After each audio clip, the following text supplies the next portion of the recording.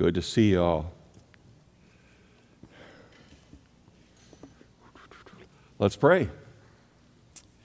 Lord, we thank you for getting us up. Thank you for the gift of rest, the gift of life, gift of the beauty of your creation that we're just enjoying so much right now. There's no reason we can't always, but we just thank you for the beauty of the season. We thank you for the wonder of your opening our eyes to not only behold it, but to behold you, the one who made it all and made us, and who we give all worship to. This day, may we have come today overflowing with thankful hearts, eager to worship you. Bless our time together. Bless the word. Bless the singing. Work in our hearts. Bring change to us that is in accord with your perfect will of conforming us more. Make us like Jesus. We want that.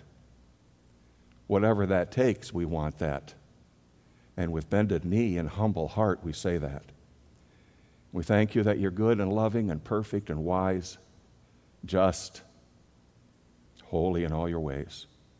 What a great God that you are, so worthy of us and our attention to your word now in these next few minutes.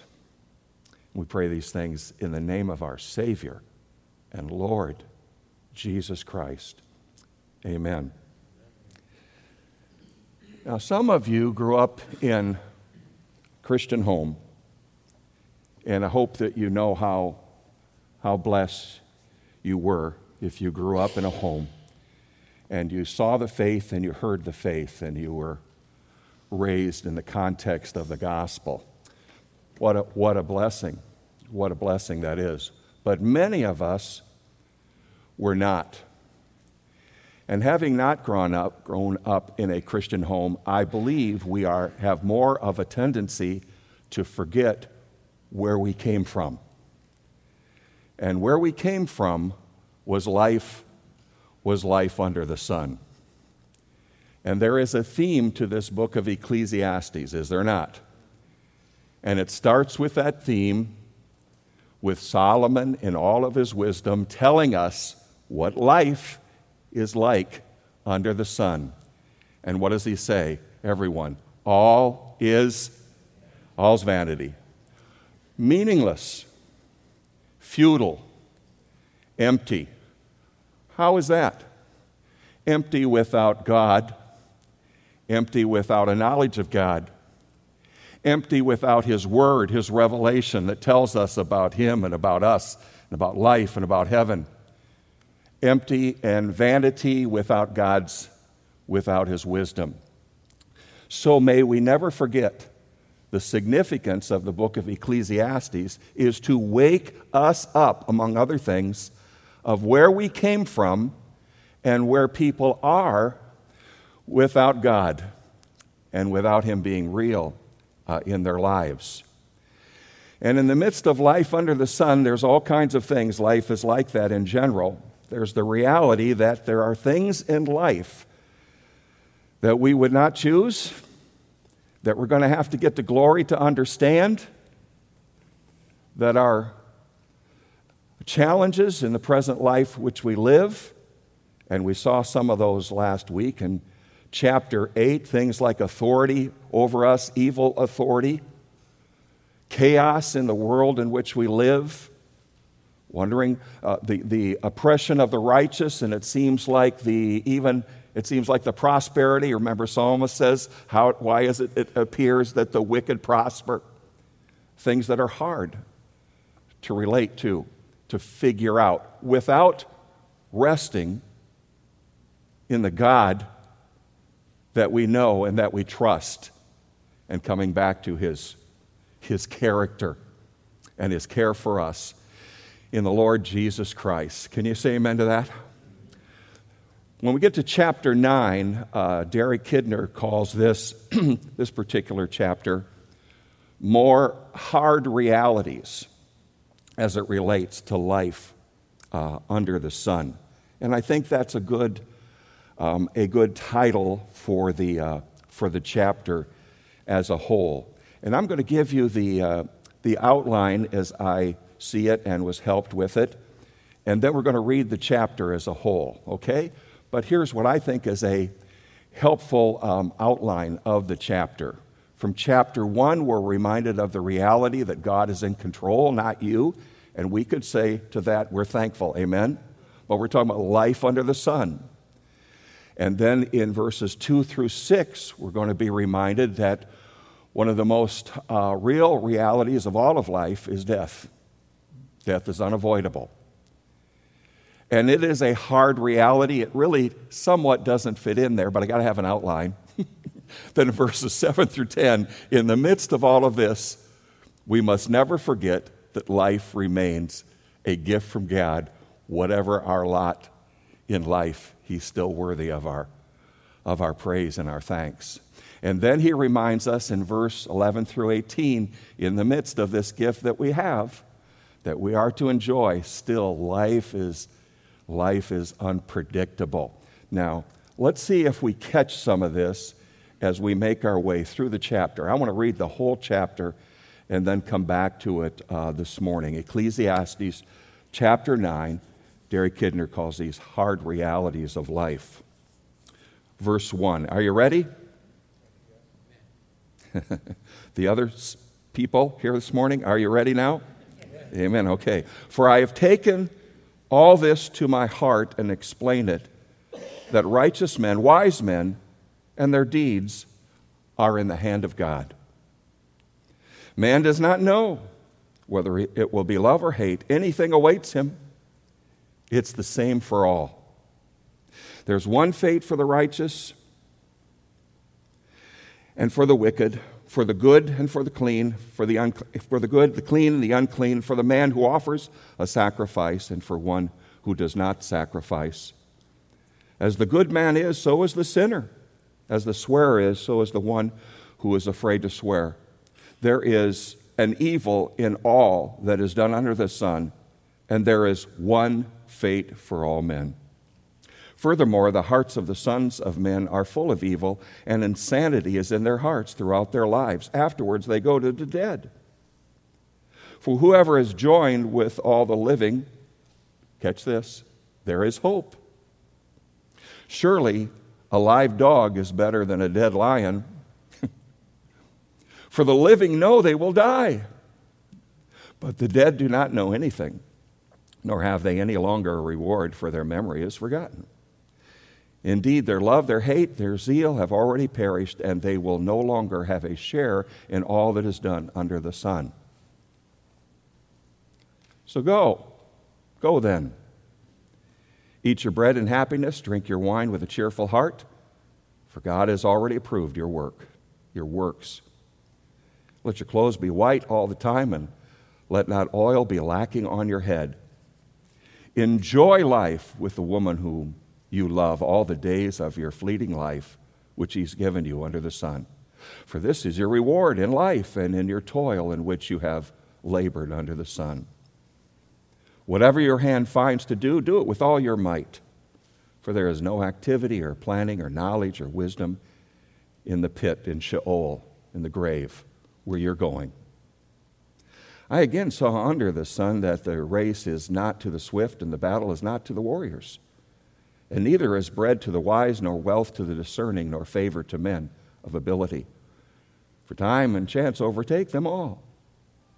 Moreover, man does not know his time.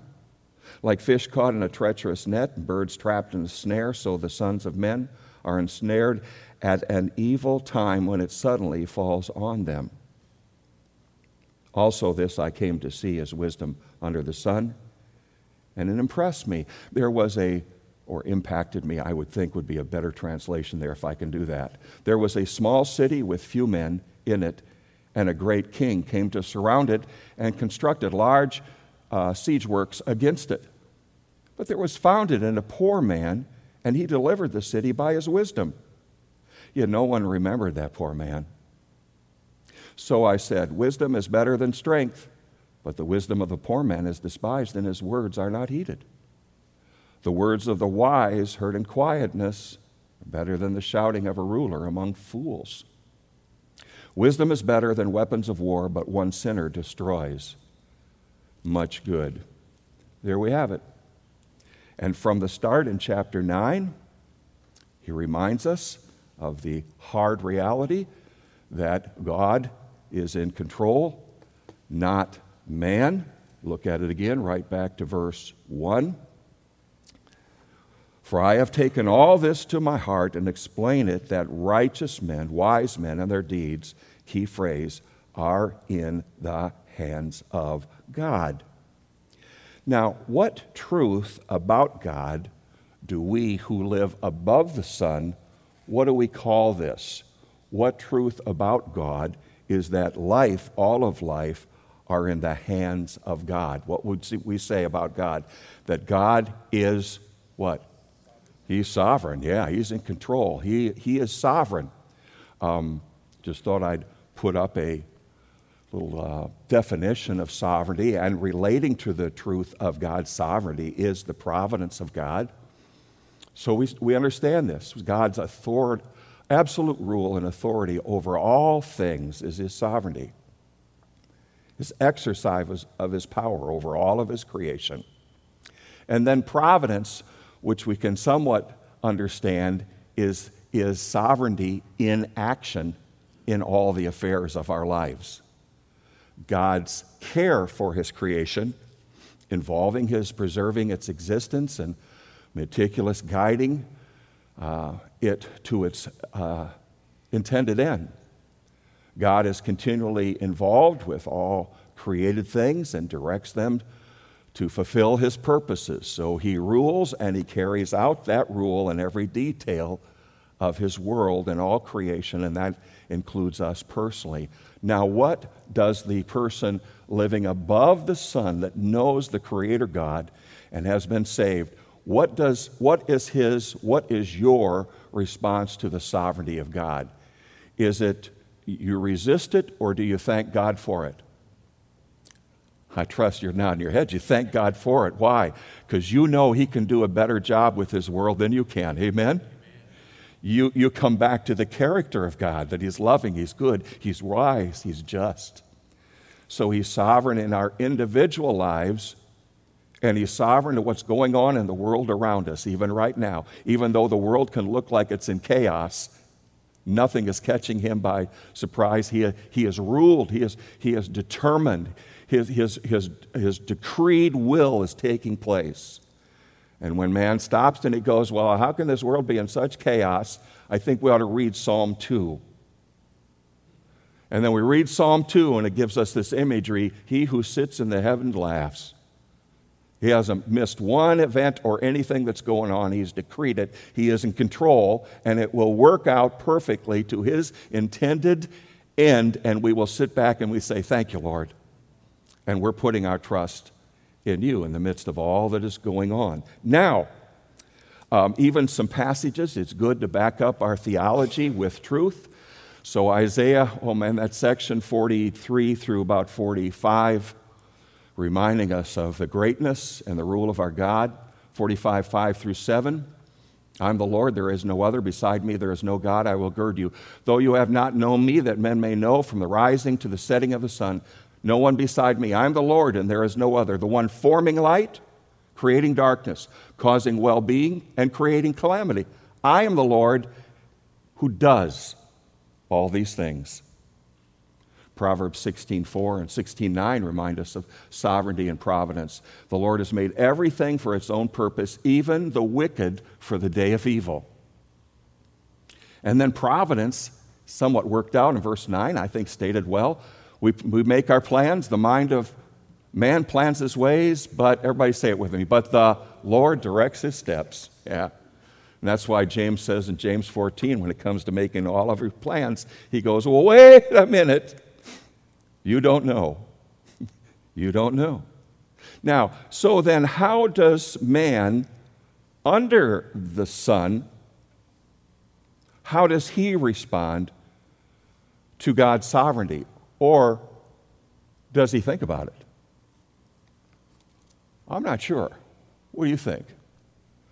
I think he tends to think he's like He-Man, right? And is the master of one's universe. I'm in control, you know? And we could say, yes, you are, and then we add that next word, until, right? Until.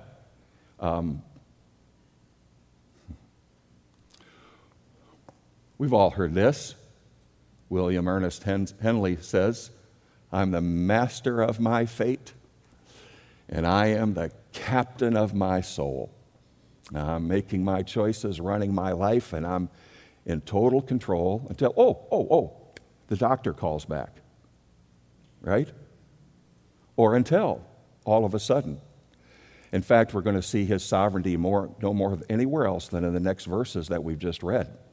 Who's in control? Every aspect of our lives. But we forget that. We can forget the fact that when we were in darkness, we thought we had it all together. Especially when, for us that are a little older, when we were much younger, we got it all planned. How everything's going to work out. And we're talking about things in life that are difficult, that are hard realities. It doesn't relate to us because we've kind of got this thing all together. Now, I think it's good to listen to Jesus always. So turn over to Luke chapter 12 and be reminded of the wise businessman who had life under control without God. Right? Luke chapter 12. Jesus told the parable, didn't he?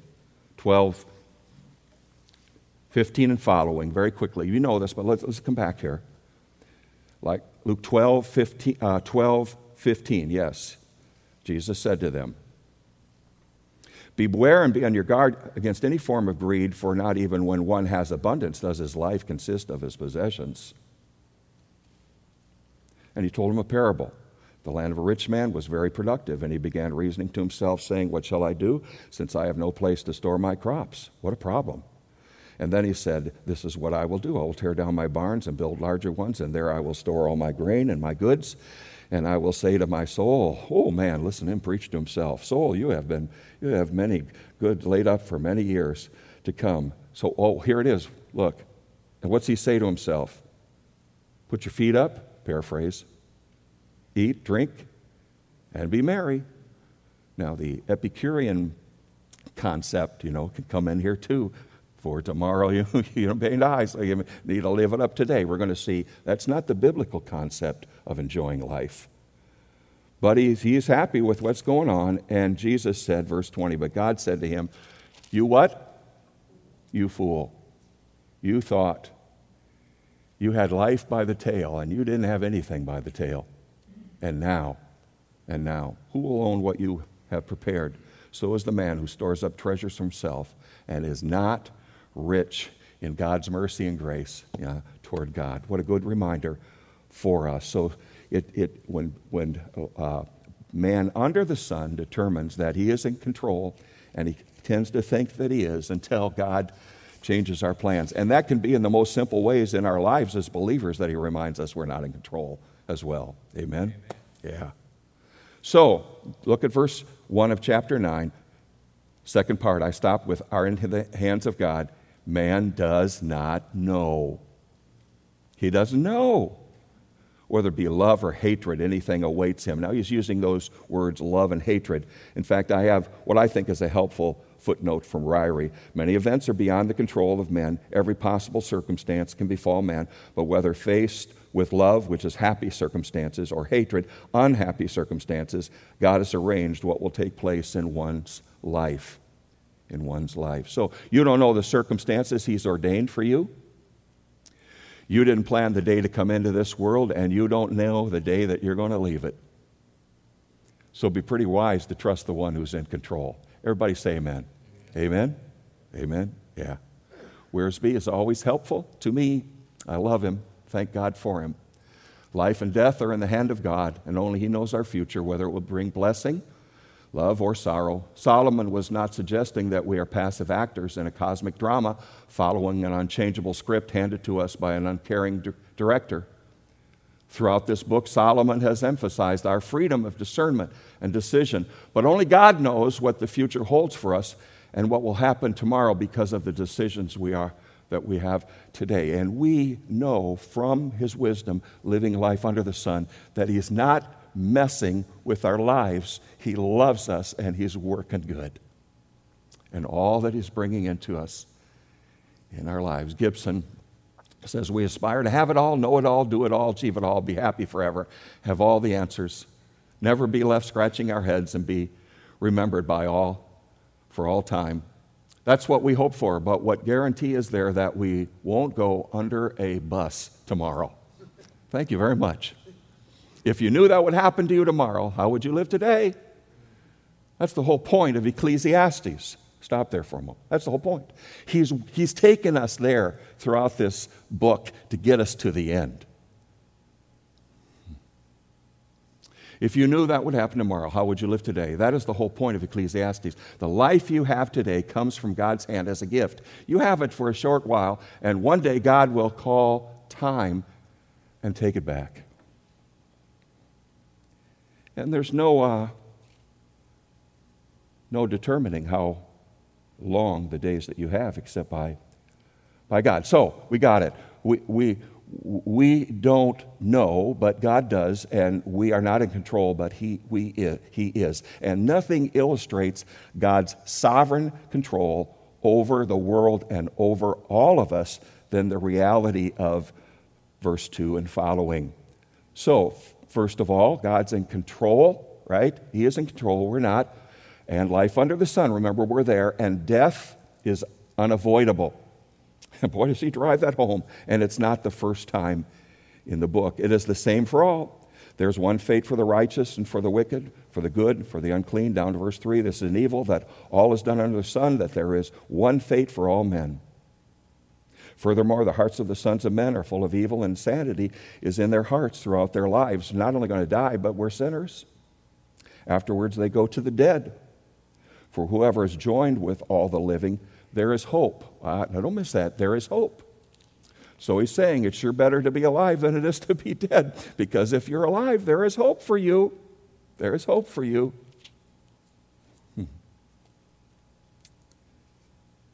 I don't know I haven't found or looked for the whole poem, but this gentleman, J. Betjeman, if that's Benjamin or something, that's a strange spelling, is it not? His poem says, "Oh, why do we waste their breath, inventing daily names for death?" Most significant, most sure thing in all of life is, except taxes, is death. Is death. Come to our friend again. During my many years of pastoral ministry, I've seen this denial in action. When visiting bereaved families, I have noticed how often people deliberately avoid the word death and substitute phrases like left out, went home, went to sleep, or passed on. Of course, when a Christian dies, he or she does go to sleep and does go home. But this assurance should not make death any less real in our thinking or in our feeling. The person who treats death lightly may fear death the most. If we take life seriously, and we should, then we can't treat death flippantly. And I would say to the parents this morning, as a reminder, and grandparents, that every occurrence in life is an opportunity for the gospel. And here's one for sure. Here is one for sure. One thing is abundantly clear. Death's the predator that tracks us down. We don't outrun death no matter how much kale we eat. Yeah, I had that for breakfast. No, I didn't. Sorry, Anne-Marie. Good to have you back. We can't outrun death no matter how much kale we eat, how many medicines we take, how many diets we try, how many Botox injections we receive, or how many workout programs we do. Death really seems to render life senseless because it cancels out everything we do, and all our human effort is not the ultimate factor in whether we die or live. Effort, in the end, has nothing to do with it. There are really fit people whose hearts give out and they die young, and there are chain smokers who live into their 90s. Solomon's point, again, that's his point. It does not matter how wise you are, how much money you make, or how much comfort you have, or how successful you are, how religious you are, how cleanly you live your life. Death is a great equalizer.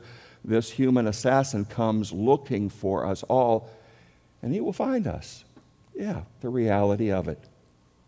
I've noticed that when I have the privilege to do a funeral, now a funeral of a believer is certainly different than a funeral of an unbeliever, but whichever, I notice pretty much three kinds of responses when I present the word and present the gospel and man's condition and need for the gospel at a funeral. And that is, from the Word of God, I notice one group you can look out and you can see one group is listening intently. And through the Word, I believe God gets people's attention. That's the power of the Word. Amen? Then I notice when I do a funeral, there's other people that are like this.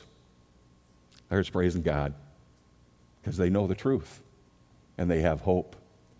And then there's a third category that you notice, and it look like you're about to get your wisdom teeth pulled out.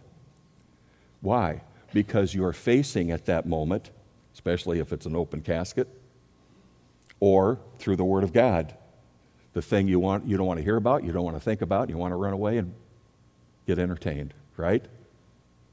But yet at the same time, absolute most real thing in all of life. One more. Oh, nope, I'm going to back up here for just a moment.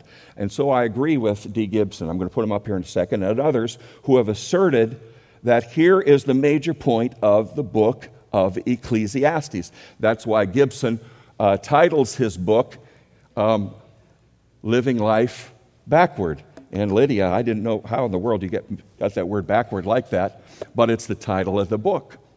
Title of the book likewise. And he's pointing out, and I just wanted to mention that's the whole purpose, a great book, but what Solomon is doing and what he's identifying in Gibson's book, and I'll just read you just a couple sentences, really one sentence, I guess, at the initial part of what's the point of the book. He's saying, keeping the end in mind shapes how we live our lives in the here and now. Living life backward means taking one thing in our future that is certain and letting that inform our journey before we get there. In fact, another way of saying that, I believe, is Jay Parkinson's got an article that he wrote, Finding Life Begins by Embracing Death. Well, finding what kind of life, right? And now that's the issue. Or here's the point, so well said. You begin to live when you know you will die and you are prepared for it. That's it. That's it. And that's what he's doing in the book of bringing this reality before man under the sun. In the most real thing in all of life is the fact of death. But we have the solution for that, do we not? God has the solution for that, does he not, in his word? So you begin to live when you know you will die and you prepared for it. And that leads to John 10:10. Jesus said, I came to give you life, and what kind of life? Well, how is it more abundantly? Because you're enjoying it now, and you're set for the future in Jesus Christ is real in your life. And you have the hope of eternity. So you can say absent from the body is to be what? Present with the Lord. Amen? So you under the sun are the people that can really enjoy life. You and I. Because we pass from life to life in the Lord Jesus Christ. You can enjoy it. You live this life now with confidence that whatever God sovereignly, at every place He sovereignly ends this journey, oh man, there's a new heaven and a new earth. And you think the leaves are good now. Wait till you get to the new heaven and new earth and the beauty of it. And a tree with 12 different kinds of fruit, if that's literal in the Revelation.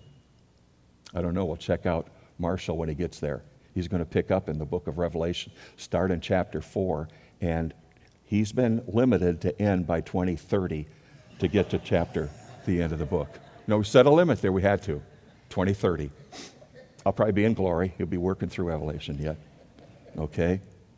But oh my, what God has for us. What He has for us. So we just come with our hearts filled with praise about that. Gibson again, he calls this being able to die well. I love this. It says, to die well means I realize death is not simply something that happens to me. It happens to me because I'm a sinner. I realize that in a sense I cause my own death. To die well means I realize that every time I see a coffin, it preaches to me that the world is broken and fallen and under the curse of death. And I'm part of it. It means I realize that I'm not owed 70 years and 10 by God. It is only because of His mercy that I'm not consumed today. To die well means realizing that from the day I was born, I lived under the sentence of death, and I'm amazed that God spared me as long as He did. It means I have been heading for death from the moment I was born. It means I have been laying up treasures in heaven, and that is where my heart is. To die well means everything I have in this world I hold with open hands because I love Jesus more than anything and anyone else, and I'm happy to go home to be with Him. Now, I'm happy to do that, and by God's grace I'm ready, but I don't know that I'm in a hurry. Some days I am, but I'll tell you why. Because death is an intrusion upon humanity. It's part of the fall. So it remains hard for us. It's hard. It's difficult. I just wanted to ask this morning, likewise, when was the first time for you that your eyes were open to the reality that mom and dad or grandpa and grandma, brother, sister aren't going to be around forever? Do you remember that? Do you remember that? For me, I remember that, my dad taking me with him into the bedroom there. Grandma was there, and doctor had conveyed the fact that she was in her last hours, and it's my grandma Kotke, and she admonished me.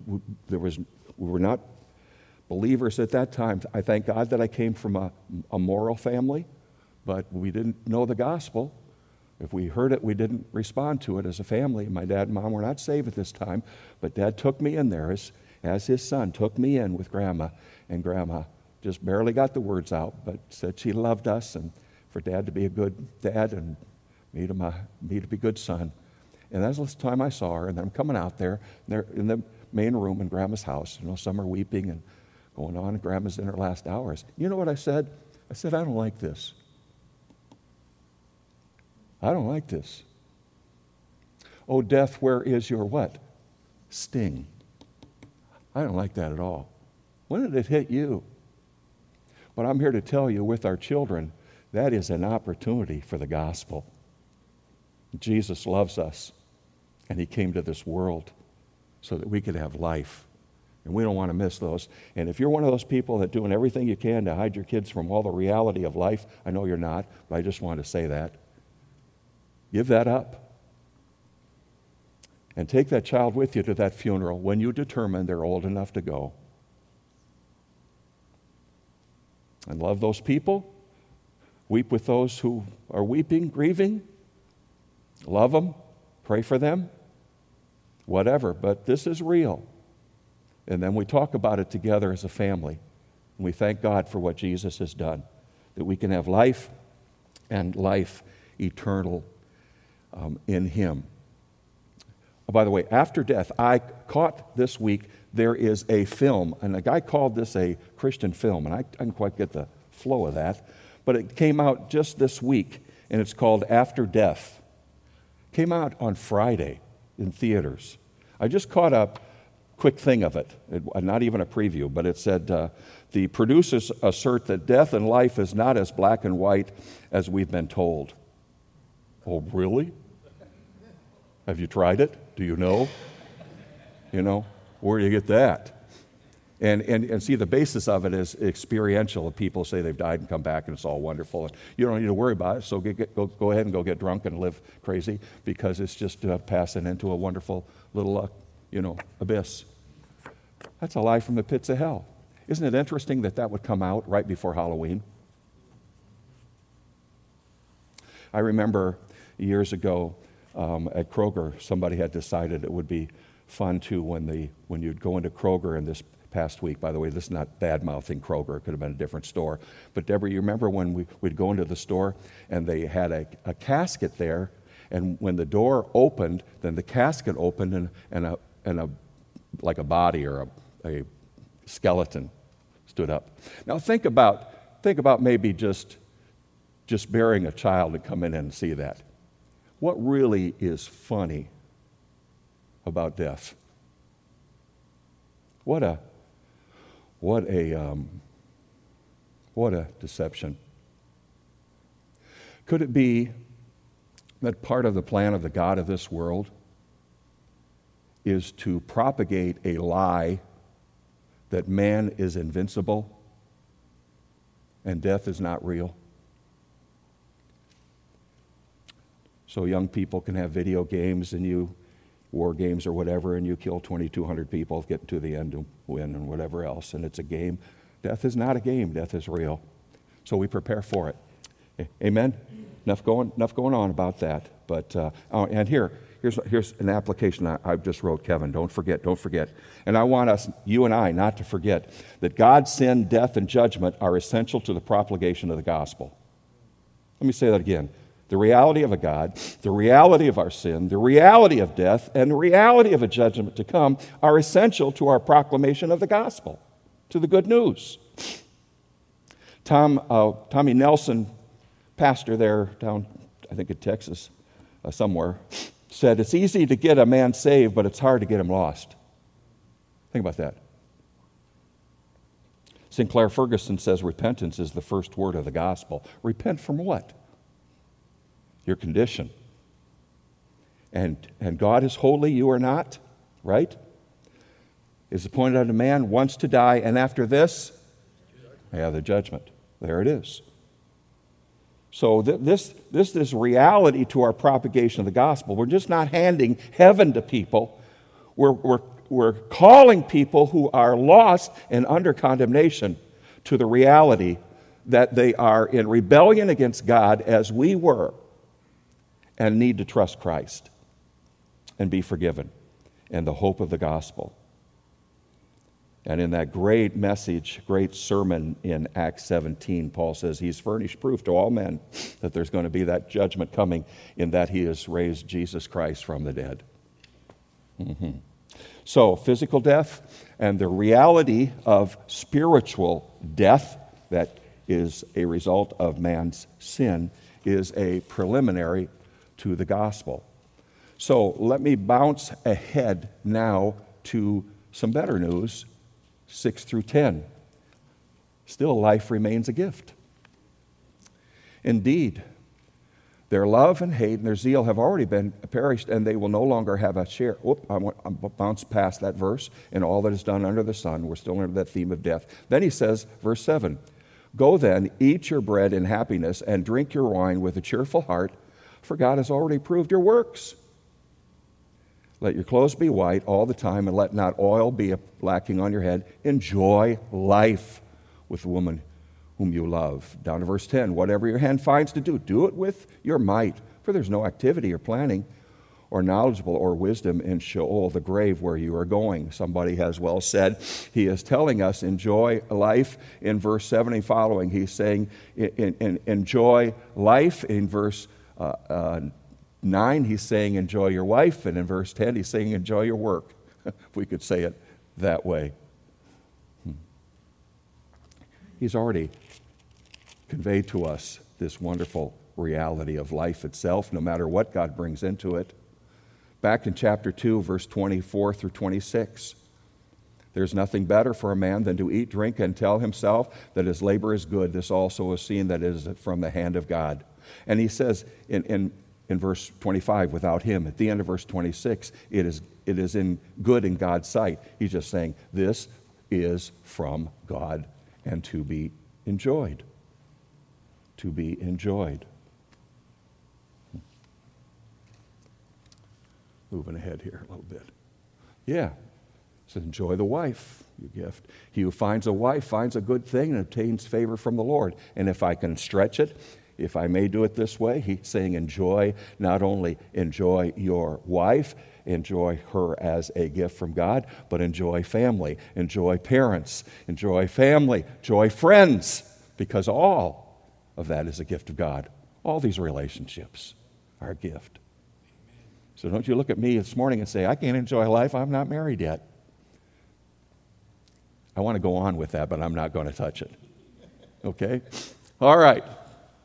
This thing about clean clothes and so forth. I think Wiersbe makes a helpful statement again. Hope I'm not relying too much on him today, but I just love the way he puts things together. Since death is unavoidable and life is unpredictable, the only course we can safely take is to yield ourselves into the hands of God and walk by faith in His Word. We don't live by explanations, we live by promise. We don't depend upon luck, but on the providential working of our loving Father as we trust His promises and obey His will. And as we walk by faith, we need not fear our last enemy because Christ has conquered death. Fear not, I'm the first and the last. I am He that liveth and was dead, and behold, I am alive forevermore. And because He is alive, we will live in Him. We don't look at life and say vanity of vanities. All is vanity. Instead, we echo the confidence expressed by Paul. Thanks be to God who gives us the victory through our Lord Jesus Christ. So he ends that great resurrection chapter and says, therefore, my beloved brethren, be steadfast, be immovable, be always abounding in the work of the Lord, knowing that your labor is never in vain in Him. In Him. That clothing in verse 8, as I could see, some want to say he's talking about clothing in terms of purity of your righteousness in Christ. Well, I think that's the truth, but I don't think that's the point of verse 8 and most of the reading I could do. It's the idea of clothing and oil that you would have for festive and happy occasions. Put your best on and enjoy it. That's going on where people are celebrating. We don't have our kids all together much at all of them at the same time much anymore. You know? And that is so good. No. But when it is, it's festive. You know? Or the occasion celebrated here yesterday. Festive. Yeah. Enjoy those blessings because still life is unpredictable, as that last point, which he says in verses 12 and following. Poor man.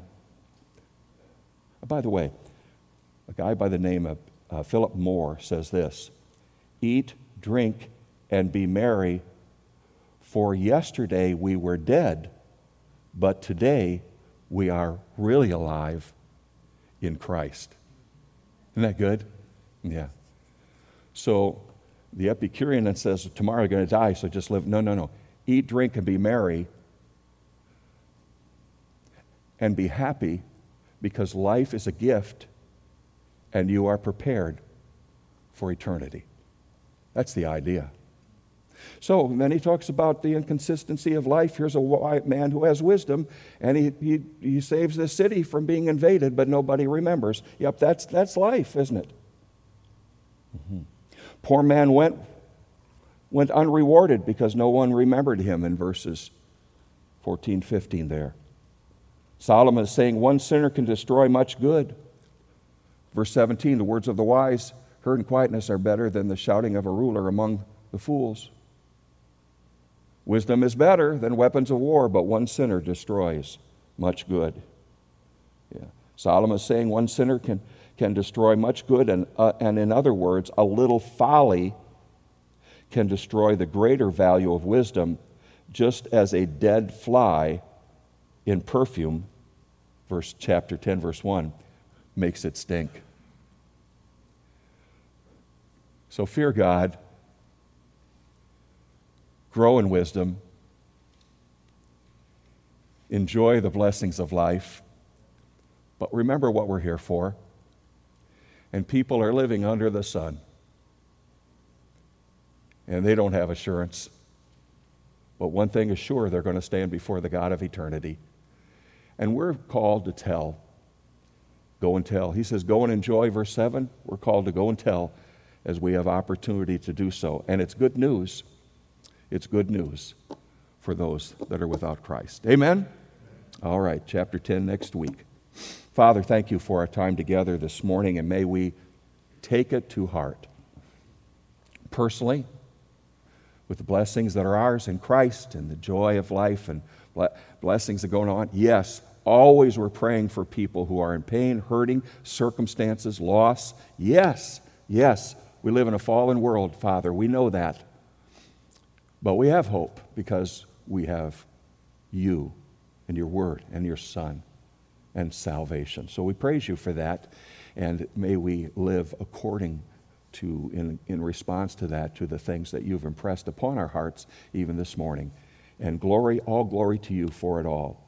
And we pray these things in Christ's name. Everybody said, Amen.